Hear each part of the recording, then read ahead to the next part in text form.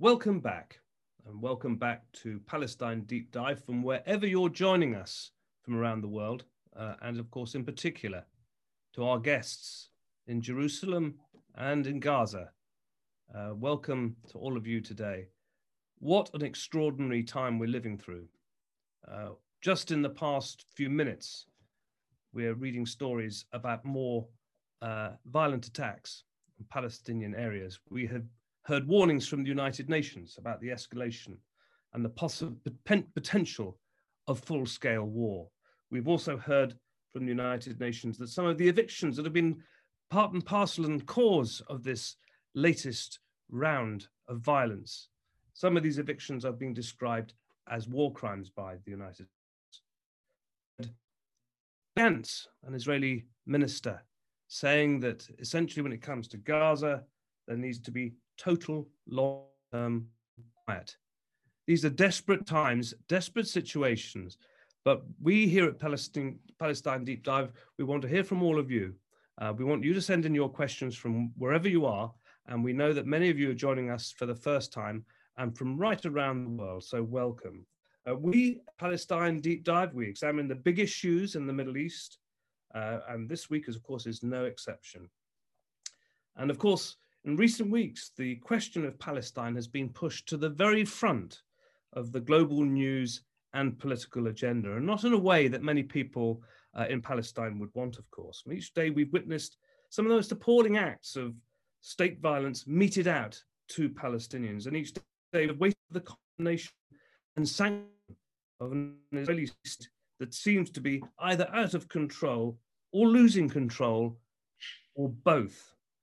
So with the situation in Palestine rapidly evolving and possibly heading towards another major uprising or intifada, we're very fortunate to be joined by three seasoned campaigners. Issam, Adwan, welcome Issam. Budour, Hassan. Budour, thank you very much for joining us at very short notice. Unfortunately, Amani couldn't be with us today. She had a family situation, but Budour has stepped in at the last minute. We're very grateful for that. And to, of course, Mohammed El-Kurd. I just want to give you a quick bit of background. Of course, many of you will know our guest, but those of you who don't, Issam is Gaza project manager for the organization We Are Not Numbers, and is a trained translator and interpreter. He's a journalist and English teacher with more than 4 years of experience. And in 2019, he was chosen by the Carter Center, that's I think named after former US President Jimmy Carter, to be the first Palestinian independent observer for the Tunisian elections. Issam has earned his bachelor's degree in English and teaching methods from Al-Aqsa University, and is currently working on his thesis for a master's degree in translation and interpretation at the Islamic University of Gaza. Budour Hassan is a lawyer, and she works in the Jerusalem and Legal and Human Rights Center, and is in Jerusalem, of course, and has been following the case of the settler incursions into Sheikh Jarrah and the Palestinian reaction and the international reaction, very close to 2009. And I think also Budour is going to be able to give us some historic background to what is happening. So many of the events that are played out on our screens appear to be just happening out of the blue for no reason, if you believe what the mainstream media tells us. But actually, in reality, there are deep historical reasons behind much of what is happening. She's an activist, and she's on the ground in Jerusalem, so she knows what's happening. She can tell us what's happening. And last, of course, but not least, Mohammed El-Kurd. He's an internationally touring poet and writer. He tells us he's a bit tired today. We're not surprised, but thank you very much for joining us, Mohammed, at this particular time. His work has been featured in The Guardian in this week, in Al Jazeera English and The Nation. And Mohammed graduated from the Savannah College of Art and Design with a BFA in writing. And apart from poetry and writing, he's a visual artist, printmaker, and most recently co-designer of a fashion collection with Serbian designer Tina Ganchev. I hope I've pronounced her correctly. Mohammed, you spent many of your undergraduate weekends performing poetry at campuses and cultural centers across the United States. I'm Mark Seddon. I'm delighted to be here today with you all. And I started off as the Al Jazeera correspondent at the United Nations. I went to work for the United Nations afterwards. I've taken a long interest in affairs in the Middle East. And that is why we're all here today. And thank you. And I want really to say this is obviously, it's a very difficult time for you to take out. There's a lot happening. So we are grateful for all of this. We are going to dwell, I think, very much on what's happening on the ground now, what needs to be the response. And I wondered really, Budour, if I can begin with you, and really, I suppose the question is about kind of the reporting that we're seeing of the violence being meted out in the occupied territories. And I was looking in particular at the New York Times the other day, because they referred to clashes, as though these things were just happening. There were clashes. Clashes just sounds like people demonstrating and the police putting up their riot shields and some rocks being thrown. And also there was none of this is ever put into any context. But of course, and also a lot of the questioning, as we were just talking before the show began, especially on many of the Western media outlets, always begins with rockets being fired by militants in Gaza. Well, there's no denying that missiles are being fired by people in Gaza, but the point that doesn't seem to have been made is what is the cause of this reaction? So, but I wonder if you could just tell us what people feel when they see headlines like this, and how do you begin to turn around this narrative? Okay, so when we talk about clashes, this reflects a certain sense of symmetry, that you have two equal parties and these equal sides are just clashing out there or fighting out there, which doesn't reflect the fact that you're talking about a state with one of the most powerful armies in the world, the only nuclear power in the Middle East, and a state that has basically colonized the Palestinian people since 1948. So this fact is excluded when we talk about clashes. That also doesn't reflect the huge gap between the weapons that Israel uses against the Palestinian people on the street, especially in Jerusalem. We've seen the use of tear gas, rubber bullets, and skunk water, in addition to brutal attacks on protesters, mass arrests, etc. While Palestinians, the only thing that they have is their voices and their rocks. So this is the huge difference that the word clashes doesn't really capture, not even the word riots also. So terminology does really matter, and terminology keeps this, using this neutral terminology is not really neutral, but it reflects this narrative of just putting these two parties on the same line. That's a main problem that we have with the word clashes and with the terminology being used. And this is why we always warn that it's not a clash. These are not clashes. These are people resisting a colonial occupation power that is threatening them with mass displacement and that has been trying to ethnically cleanse the Palestinian people since 1948. The same thing when we're talking about the reason why the firing from Gaza started. Many people try to pretend as if these rockets came out of the blue, forgetting that this was a declared response to Israel's refusal to stop its mass displacements, imminent mass displacement in Al-Sheikh Jarrah neighborhood, and also its continued attacks on Al-Aqsa Mosque compound, which just 2 days ago, we've seen how Israeli soldiers stormed Al-Aqsa Mosque compound and used stun grenades, I should say US imported stun grenades, and not just in the squares of Al-Aqsa Mosque, but in the mosque itself, against worshippers who were just there praying to God. So this is basically what was happening, and what the words clashes and what the terminology used by the media doesn't reflect. But, I mean, on this, I mean, we've just, one of our regular viewers, actually, Stephen Watters, has made this comment. He says that you never hear about the attacks on fishermen and farmers in Gaza, that this has been going on for months, non-stop provocation, says Stephen. But with these particular, I mean, can you just tell us from your experience on the ground in Jerusalem, what have been the key events that have led to this situation that we're seeing right now? And can you please explain to us, because a lot of us didn't know about these marches by settler organizations that marched through Palestinian districts, the occupation of these districts. Was it that? And the displacement, the evictions that have really sort of have kind of culminated in this reaction. What is it? What are the can you tell us about the train of events? That's what I think we need to know. Yes, so obviously we'll try to be short term because, you know, when we talk about the train of events, when it comes to Palestine, we can go as far back as 1917, right? With the Balfour Declaration, but I won't go as far back. I will just go to what started happening with the start of Ramadan, the holy month of fasting, which was also coincided with the start of April. So Israel basically blocked Palestinian youth from gathering on Damascus Gate steps, which is for Palestinian Damascus Gate is an iconic spot, not only because it's a gateway to the old city, but it's a place where they used to gather. It symbolizes the reclamation of a public space, because it's one of the places where as Palestinians they can sit, they can sing, they can drink coffee or tea, and especially on the nights of Ramadan.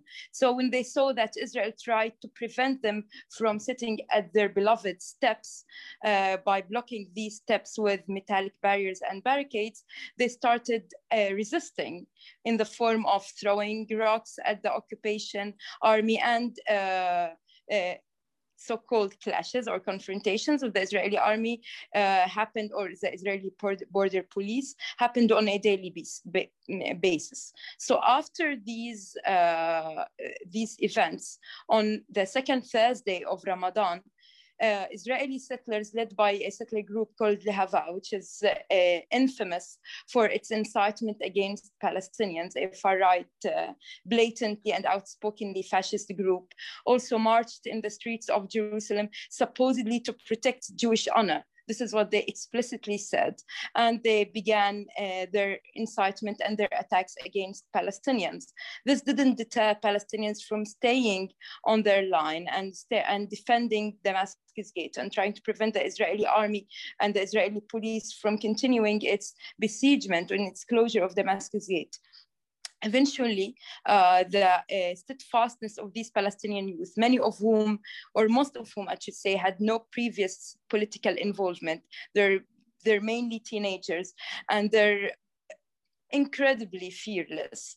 So they forced the Israeli border police to withdraw, and they removed the metallic barriers in a scene reminiscent of what happened in 2017 when Palestinian youth managed to open the gates of Al-Aqsa Mosque compound and force Israel to remove its metal detectors.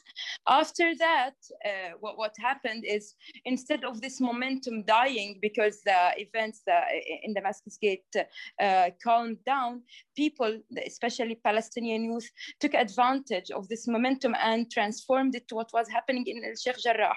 Sheikh Jarrah has been for decades embroiled in a battle. The residents of Sheikh Jarrah, most of whom are refugees who were already displaced in 1948, they have been embroiled in a legal battle against Israeli settler groups. Chief among them is Nakhlat Shimon, in order for these residents to protect themselves from mass displacement, from a second displacement, or in some cases a third displacement. And these youth that participated in the Damascus Gate protests joined the movement in Sheikh Jarrah that also started at the start of Ramadan, and it transformed it into a nightly sit-ins with singing, with gathering to have a collective and group iftar outside the homes slated for forcible evictions or displacement. And this has resulted in tens and dozens of youth from all over historic Palestine coming to Jerusalem on buses in order to support the families in Sheikh Jarrah. So this is what's happening. Of course, Israel was not happy. If I might just come in there. So I mean, essentially, these have been peaceful demonstrations, but essentially people saying so far and no further, we've had enough. But peaceful demonstrations, it began as peaceful demonstrations, and that's what we've seen. I just wondered if I can go now to Issam in Gaza. Can you Can you tell us what the situation is there? Because, of course, whilst this was going on in Jerusalem to begin with, it was reasonably quiet in Gaza.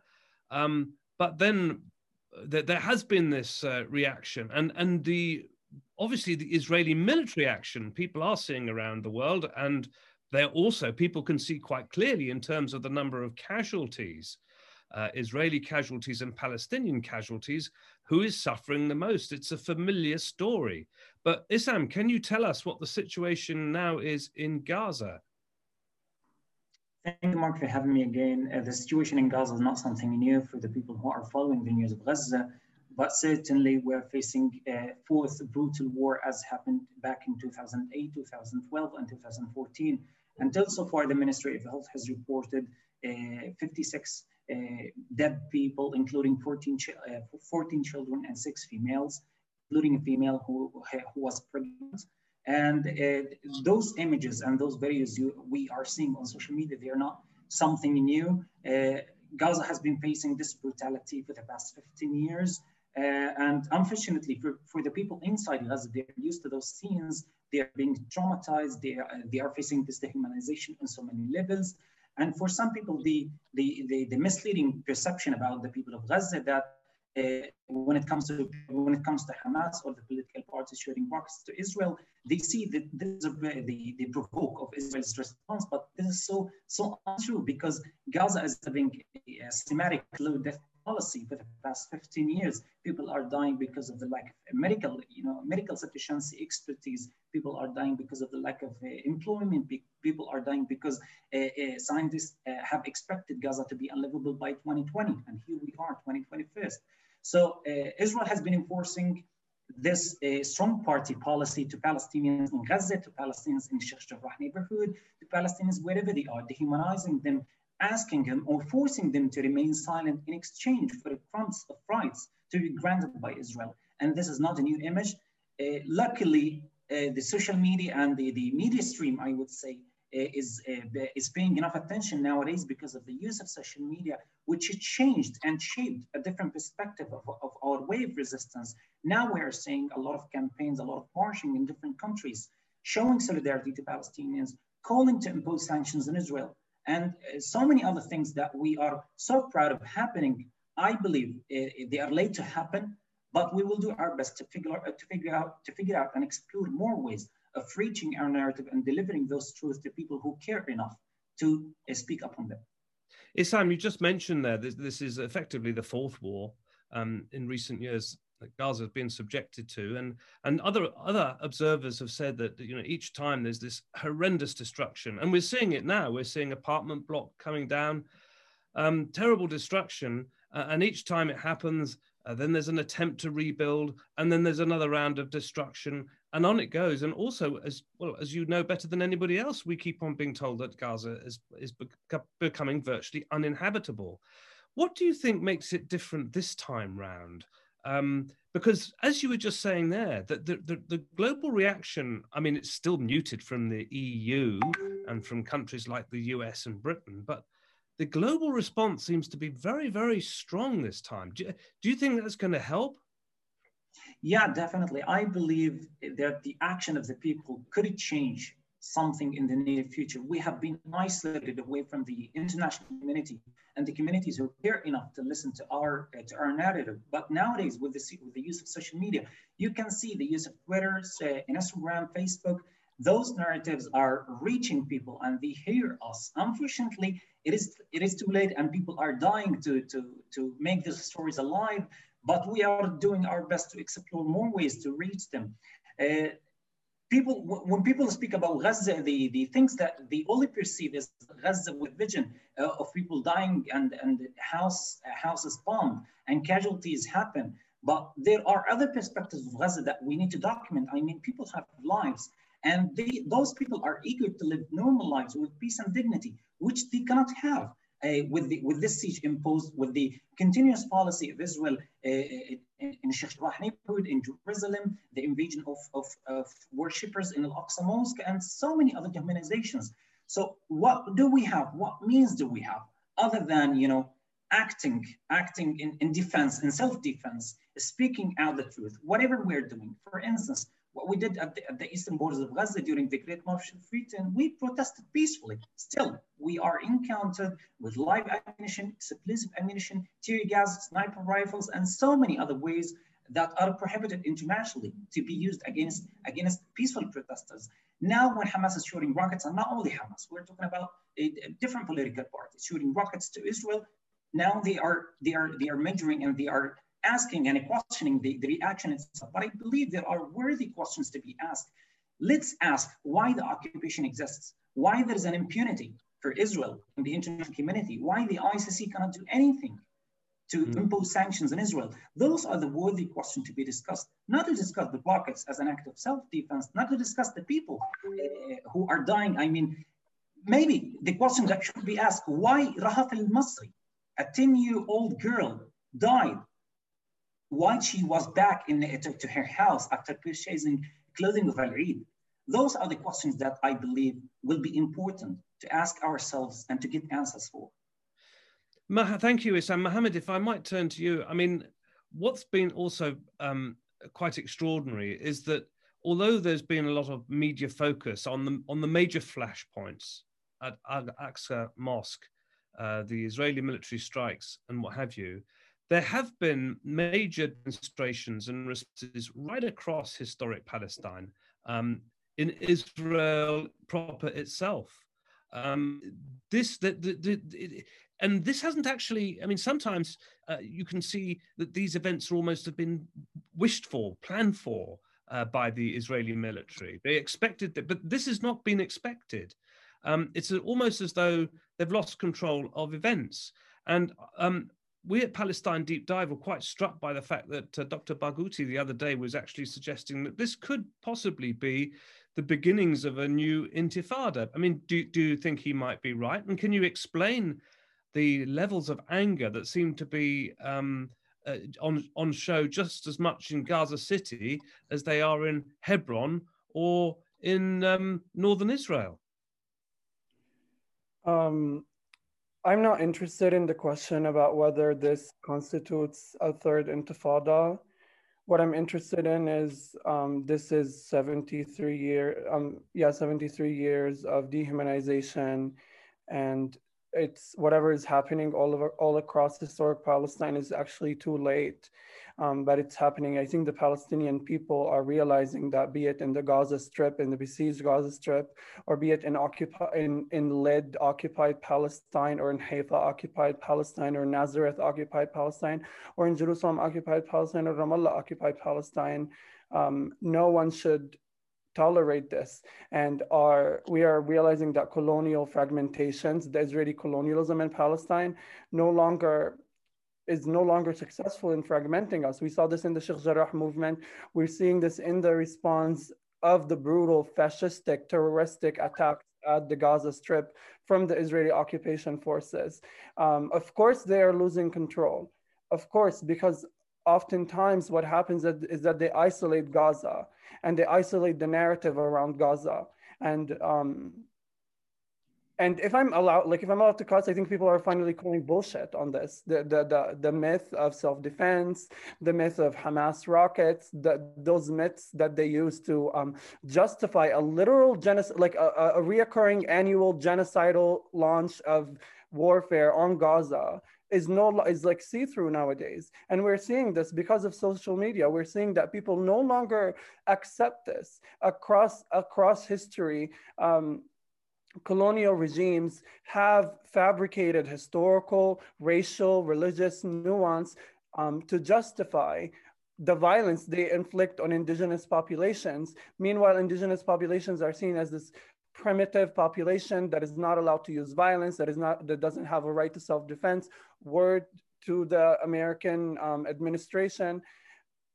What we're realizing is that we're contextualizing the Palestinian situation within that framework of colonialism, which is the only accurate framework to depict Palestinians, because it's the umbrella term for apartheid and for the military occupation and for the dehumanization of Palestinians.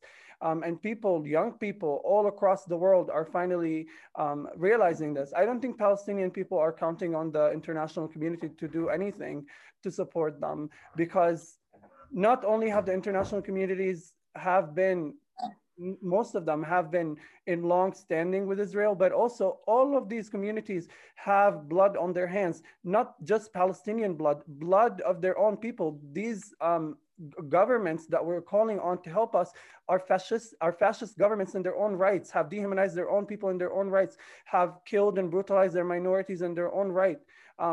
We are realizing here in Palestine, and young people are realizing all across the globe, that this fight for Palestine is one for abolition. It's not just about a government reforming itself.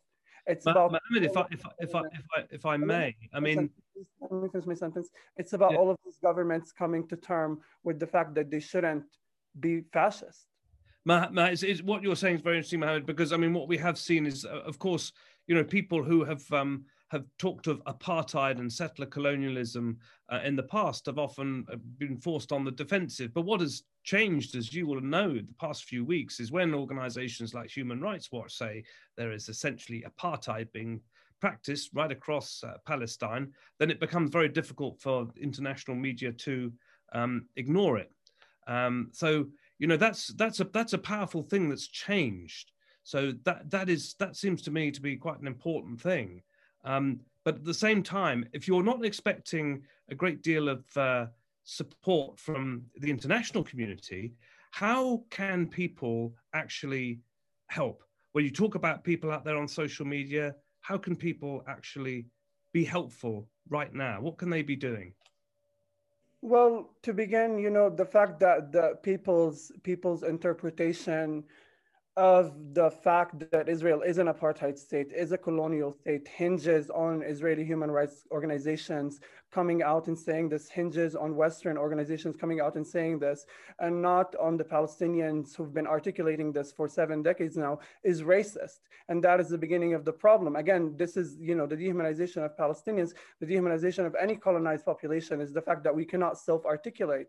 We're not allowed to speak about our colonizers. We're not allowed to speak about our occupiers, and instead people ask the slayers about the slain.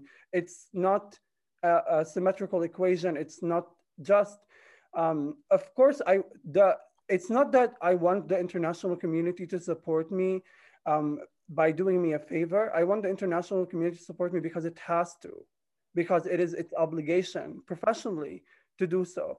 And people of the world, people of all around the world can protest not only Israel, but their own government's involvement in the dehumanization of Palestinians. And they can hold their governments by the ears and force them to finish these deals, force them to stop this dehumanization of Palestinians, this colonizing of Palestinians. So it's not that I don't want international communities to help me, international governments to help me. It's that they will not help me. It's that the history has showed me that they won't help me unless they are forced to. And they will only help me once their own people are liberated. Thank you. Budour, if I may come back to you, can you explain to us something about the settlement activity that's been going on in Jerusalem? And what is, because the way this is often presented in the media is that, oh, well, there's been some property that's been sold off, some settlers have moved in, but there's not an explanation as to how this is actually happening and over such a long period and what it actually means. And yet we've also just heard from the United Nations today that these evictions actually could constitute a war crime. Since you've been there, you've been covering all of this. Can you tell us what it means? What is the idea behind all of this? Why are settlers moving in? And does this mean a lot more settlement can also happen on its back? Mm-hmm. So since the annexation and the illegal annexation on the occupation of the rest of Jerusalem, which is the eastern part of Jerusalem in 1967, Israel has started its colonial settlement enterprise in Jerusalem, and first started it directly through the power of the government, through the confiscation of Palestinian land, the transformation of some of these land to national parks, and then handing them out exclusively to Jewish settlements, or declaring these land military zones and preventing Palestinians from constructing in these land, until we reached a situation where 40% of the Jewish Israelis who live in Jerusalem live in the eastern part of Jerusalem. We have settlement-only neighborhoods like Pisgat Ze'ev, for instance, in East Jerusalem, in the eastern part of Jerusalem, which are adjacent to Palestinian neighborhoods, and the huge difference between the services, between the infrastructure, between the privileges that these settlements enjoy compared to the what Palestinians are not allowed to build, are not allowed to expand, is just scathing. Now, there is, in addition to that directly state-sponsored campaign to Judaize Jerusalem through settlements, we have some settler organizations. In Sheikh Jarrah, we have the settler group of Nakhlat Shimon International, which is a US registered organization with a tax-deductible charity status in the United States, which has been leading the campaign against Palestinians in Sheikh Jarrah, claiming or that the land on which these houses in Sheikh Jarrah were built in 1948 belonged to Jews. Now, the grounds on which this claim is based is not only very suspicious. Palestinians went to Turkey and checked the registration of this land, and Palestinians argue that the papers on which the Nakhlat Shimon relies are not even valid papers. Still, the Israeli courts refuse to contest the legality of the claim of settlers to own this land and continue to assume the right of these settler groups to ownership. We're not talking about settler groups working on their own. We're talking about government-sponsored settler groups, and it's very important not to separate between what the Israeli occupation government has been doing and what these Israeli settlements, settler groups, which are like proxies to the Israeli government, have been doing, and what the courts have doing. The important thing that Israeli courts, especially the Israeli High Court, has been trying to portray this as some sort of a private ownership dispute. We have just two parties fighting over ownership of land. This is not the case. The case is that there are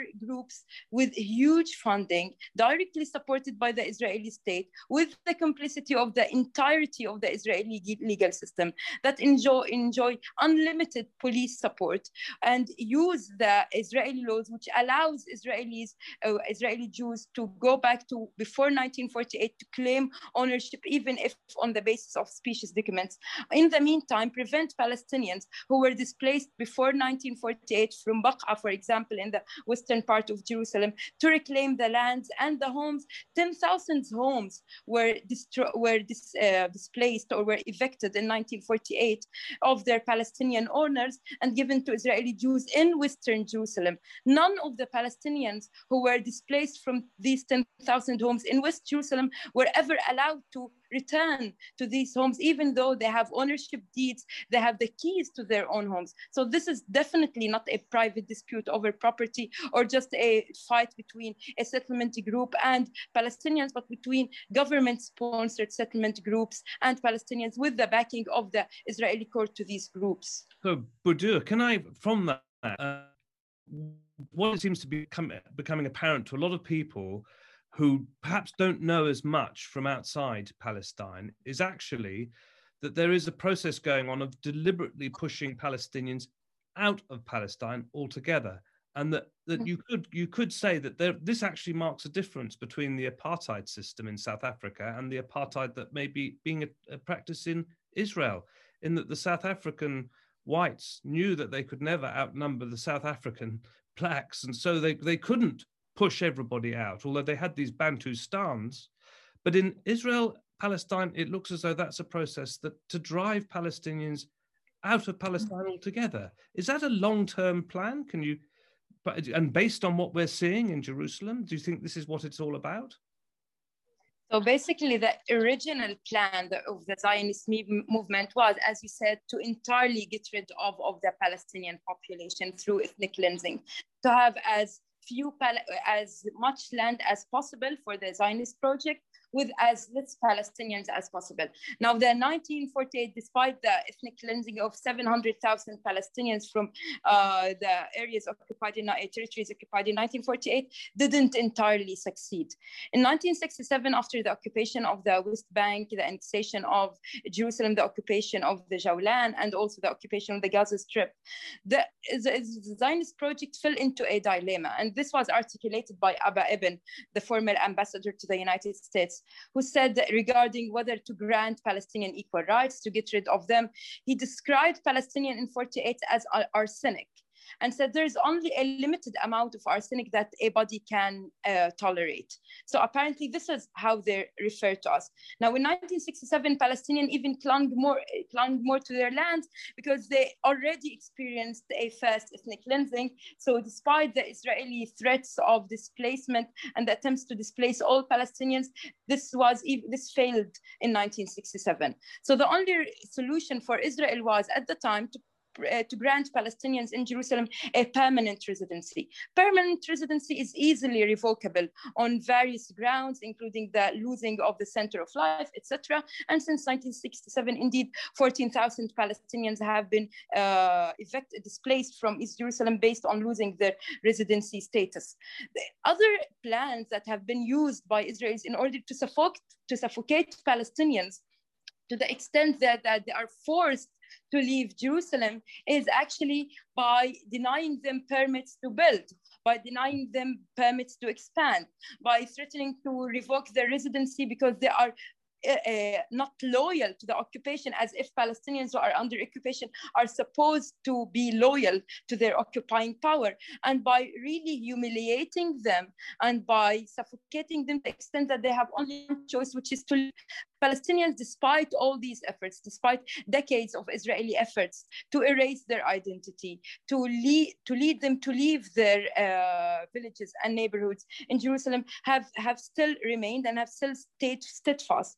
And we see within this context, we should see these forced displacement efforts in Sheikh Jarrah. Also, there is another village in Jerusalem, which is Silwan. Two neighborhoods in this village, including Batn al-Hawa and Al-Bustan, are also slated for imminent and displacement. So these efforts of mass displacement follow this pattern of Israel failing to completely ethnically cleanse Palestinians, then using all it can, especially so-called legal and bureaucratic forms, in order to force Palestinians to leave on their own, and to say that it's not us that we are forcing them to leave, it's the law that says this. But we know that when the law is enacted by a racist colonial state, it can't be neutral. It's a law that's designed to enshrine Jewish supremacy in Jerusalem. Thank you, Budour. I'm just going to we've got a number of people sending in messages, all very good points, says Zenab Al. Salam from Ankara. Haida Amez says salam from Singapore. Carol Kizam says salam from Malaysia. Latifa, hello from Australia. We've got a lot of people sending in questions and points. Abdullah Khan, he says, and this is for you, Issam, how can someone from outside Palestine help, other than raising their voices on social media? And this is a question we've been talking with Mohammed, with Budour, but now with you, because there are a lot of people who are listening intently and learning and seeing and wanting to do something. What can people do, Issam? Yeah, fulfilling what Mohammed already started, I would also ensure that ignorance is the first step towards understanding people, getting close to them, listening to them, not listening about them. So starting from listening to them, you would realize a lot of things closely to their lives and to their sufferings. The second thing, and Mohammed highlighted that, is that start sharing those narratives of Palestinians, start amplifying their voices, start talking about them, start taking their stories to a bigger, broader perspective and media outlets. The third part is approach your governments, because especially the governments of the US and the United Kingdom, we are witnessing a full support, a full aid to the militarized Israeli occupation, and starting from approaching them, making them abide by international laws, because Israel is violating every accord of humanity. This will create a great impact that the people are influencing the governmental policies which also supporting the Israeli as an apartheid system. The fourth thing is that working together, I mean, working and supporting to organizations working on the ground in the West Bank, occupied territories, and Gaza. And such collaborative will create an atmosphere and the network of trusted news, of trusted, stories coming out live from the ground. And this will also contribute to raising awareness to a lot of audiences.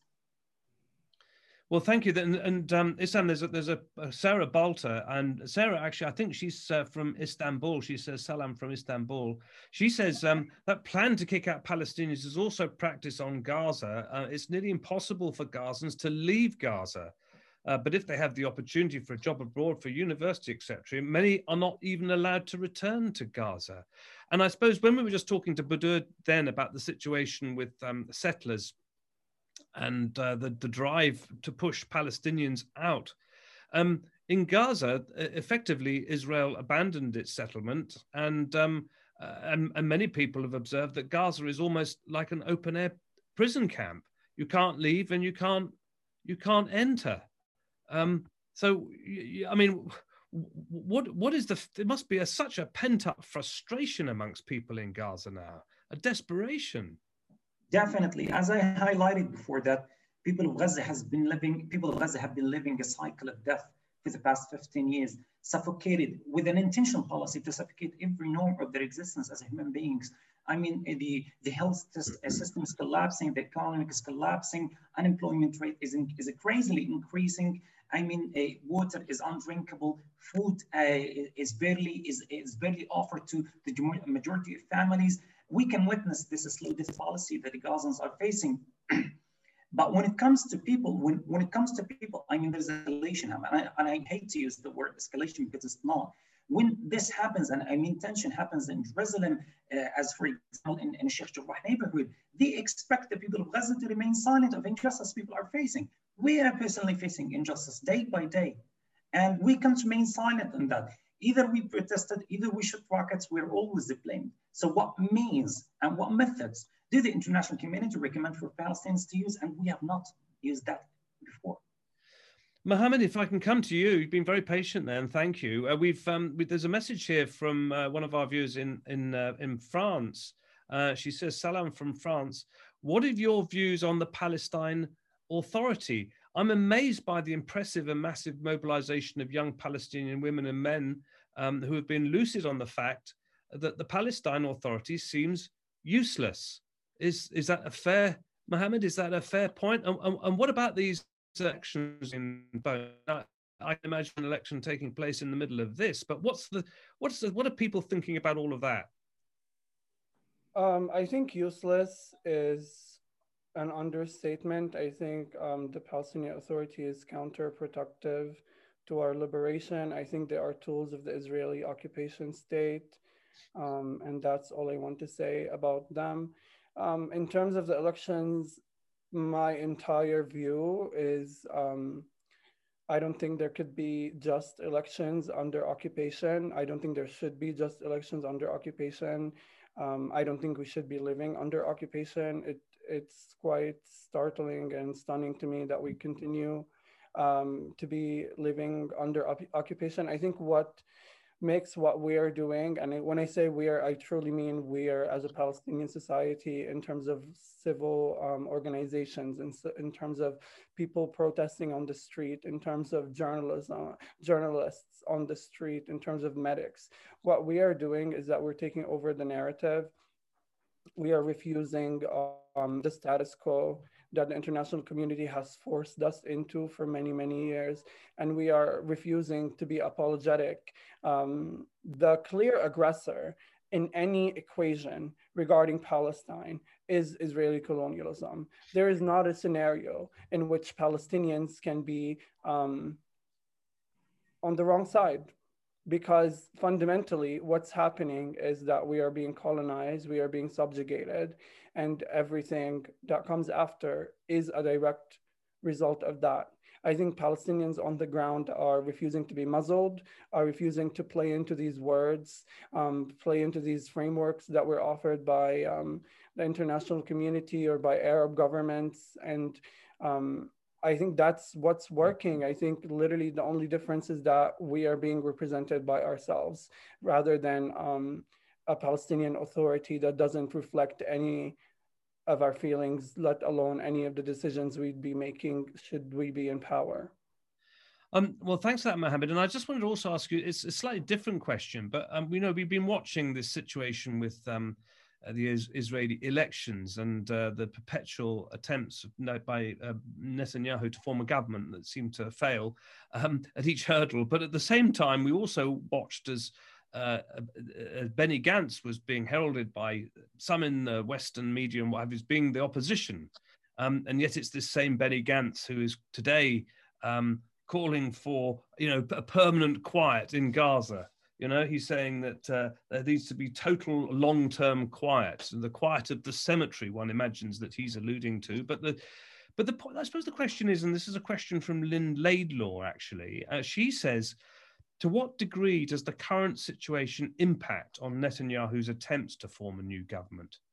I mean, this may not seem very important to you at the moment, but it clearly, if the Israelis can't even form a government, that's an issue. What do you think about that, Mohammed? Well, I don't think I'm the best person to answer this. I honestly don't think I have the knowledge to answer this. I think all of them are terrorists. Every single last one of them is a terrorist. And that's that. I don't think there's nuance there. I don't think there's controversy. I don't think there's a layer. I don't think there's any kind of nuance. I think all Israeli politicians have been terrorists or have supported terrorism or have been silent about terrorism. And yeah. Well, we've got here Carol Gazam. He says, agreed. We in Malaysia were rather occupied with COVID issues, including this lockdown that we have. We can't compare our situation to what our brothers and sisters are facing in Palestine. Pray that Allah may protect us all. Badr, he says, I'm afraid, Badr, I don't have your second name. Wow, this is such an awesome group. I haven't heard any words from Palestinian politicians that represent Palestinians the way that these three have. That's you three, by the way, in case you didn't know, but you did. So there we are. I mean, what can you just look ahead now, Budour?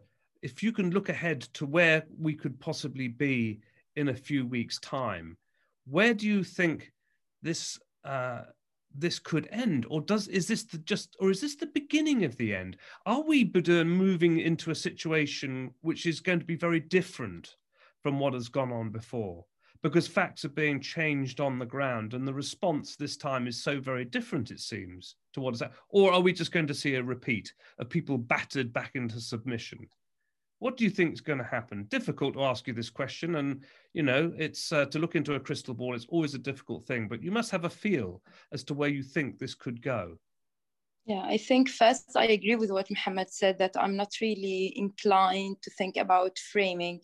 Whenever something happened, we tend to have this reference.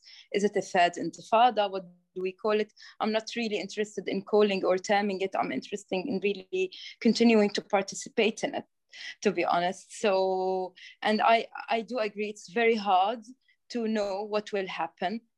Because there are so many different fronts right now. We have the popular in both in Jerusalem and in the territories occupied in 1948.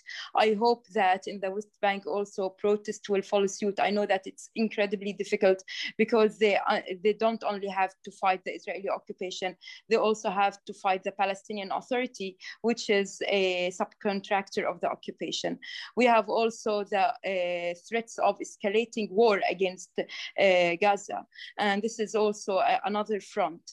And we have threats of, even in one area, in El-Kurd, in the areas occupied in 1948, Israel has already declared emergency, and there are so many threats of incitement against Palestinians on Israeli TV, on national Israeli TV, that they can't really live with these, because we are viewed always as terrorists, as ticking bombs, as Palestinians, whenever we happen to live, and whatever the color of our IDs is.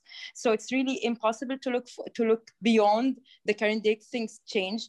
What I do hope for, and what I have trust in, is that what started this huge mobilization that started and gathered steam at the start of Ramadan, I just hope that it will continue with the same fervent power that it had started even beyond Ramadan, because this is the last day of Ramadan.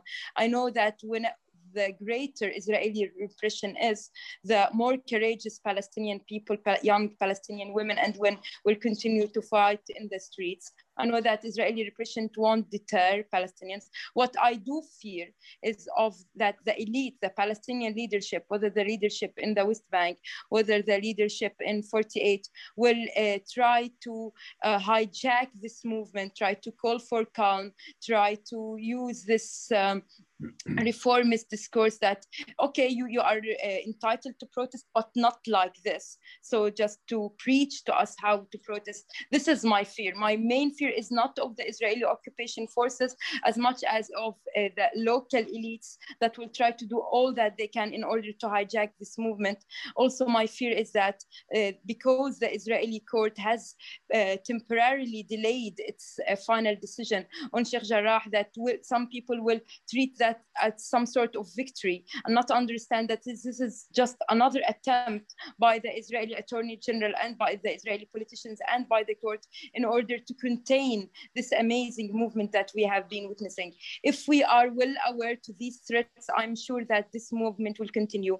And beyond continuing and beyond achieving the concrete demands that this movement set out for itself, which is to stop the forced displacement in Sheikh Jarrah, the most important thing to come out of this movement is the consciousness that it is fostering among Palestinian youth. The insistence that whatever Israel has tried to do since 1948, as Mohammed said, to fragment the Palestinian people, to erase their Palestinian identity, to domesticate them, and to use your word to drive them into submission, this has all failed despite the budget, despite all forms of soft and violent direct repression and oppression. This has failed. So this is a very important movement. Youth in Palestine, many of them are teenagers, are embroiled in a historic moment, and this will continue to affect them and to shape their politics for many years to come. And this is, for me, the most important things to come out of this movement, regardless of its outcomes and regardless of how it ends. Well, thank you, Budour. We've got a number of comments from viewers. Dave Chappell says, just like 2014, it's important to note how Netanyahu manufactured this latest situation through motivating and inciting some of the most fascistic, Zionistic fanatics in a hope to stay in office and escape prosecution. His pernicious criminal corruption needs to be highlighted also. Our friend in Paris says, I'm 25. I live in Paris. Just to let you know about the situation amongst my young peers in France. Now I'm seeing more and more friends on my social media sensitized about Israeli apartheid against Palestinians. All of this, thanks to your incredible mobilization on the ground. Not only now, but ever since, I've witnessed that friends of mine who have never even heard about Palestine have started to share posts about the violent Israeli attacks and starting to share the very narrative formulated by Palestinians over the decades. Latifa says, what the media is not saying is the force of international lobby groups against the Palestinian narrative. Could the panelists comment further? We'll come to that. Robert in London says, asks, in fact, and I'll put this to you, if I may, Issam. Palestine has such a young population, Gaza especially, with over 1 million children under siege. Can the youth finally unite right across Palestine, from Jerusalem to Gaza, and in the diaspora too, and make a meaningful change? Issam, I'll give that one to you. Yeah, of course, definitely. And I would like to follow the steps of Mohammed, criticizing the governments. I believe we have a kind of unity when it comes to judging our political representation, that we see them as a useless case to represent, or even to suffice, or even to fit the bloods that we're shedding on those lands. That is why I believe the emergence of those youth in Gaza, in the West Bank, in the diaspora, it is a critical movement that we are starting to understand our narrative. We started to function on the ground through mobilizing and intersectionality with different injustices happening around the world. This is such a significant change. And now we are witnessing campaigning happening in all of the world, trying to impose sanctions on Israel. And this is the very first step, I believe, towards liberating our cause, towards reclaiming our narrative. And this is such critical work, and it wouldn't be enough without your efforts of spreading those narratives and spreading those truth, trying to force your governments to let, to the impunity that Israel have because the US funds force. Thank you, Issam. Unfortunately, we're entering into our last few minutes. So I wanted to come back to you each in turn, if I may, because you just touched on that, Issam, in terms of, because I think this is what the theme that's been coming through from people right across the world who've been sending in questions and making points. People really want to know what they can do to help. And they also know what they want to do, what they force their governments to do, or what they can encourage organizations they're members of to do. What they can encourage the UN to do or not do. I mean, all of these things are very, very important, and it's specific campaigns, specific issues. What practical action? So, Mohammed, if I may come to you, there's been talk of sports boycott, in re-engaging sports boycotts, for instance, calling for a global sanctions campaign similar to that. That was successfully deployed against apartheid South Africa. What do you think? What do you really think should be the top priorities, Mohammed, for us all across the globe? First of all, I saw Dave Chappelle was here. Hi, big fan. In terms of things that people can do, let me give you my recommendations. I think, first of all, you should be planning your next protest already. And when you're at the protest, you should be planning the next one. And when you're at the next one, you should be planning the next one. And you should never stop until the occupation is ended. I think you should boycott all Israeli products. It doesn't matter where they were made. Doesn't matter if it's a settlement product or if it's made in an LGBTQ friendly vegan bakery shop in Tel Aviv. You should boycott all Israeli products, period. And you should push your governments to sanction Israel. Again, to remind people who have been living under a rock, we are being murdered. We are being bombed. We are being besieged. We are being forced to an open air prison. Our youth are getting kidnapped and forced to be in administrative detention for God knows how long. Even in the most subtle ways, we are being indignified. I cannot walk outside of my house without a soldier shoving me, a soldier asking me to leave the neighborhood. I cannot get on a train without a settler wielding a rifle in front of me. It is not normal. And I don't care about whose feathers I'm gonna ruffle by asking people to boycott. It's like the bare minimum to ask you to boycott all Israeli products. It's not violent. It's not discriminatory. It's the correct and moral thing to do. It's a good start. But again, I think protesting and calling your governments and pressuring your governments, if you're in the United States, pressuring your local governments to stop the police exchanges that Israel has, where Israeli police trains US police. If you're in other governments that I don't know much about, figure out what the hell your government is involved in that enables Israeli occupation and stop it. Call G4S, yell at G4S, yell at your local politicians, yell at Puma, yell at SodaStream, yell at whoever you can, be angry. It's like time's up for me. I'm so sick and tired of living under this. I'm so sick and tired of it. Thank you. Thank you, Mohammed. I mean, many of us around the world can't really possibly imagine what you're having to live through at all. So the very least we can do is to try and carry out some of what you've suggested there in whatever ways we can. We all have power.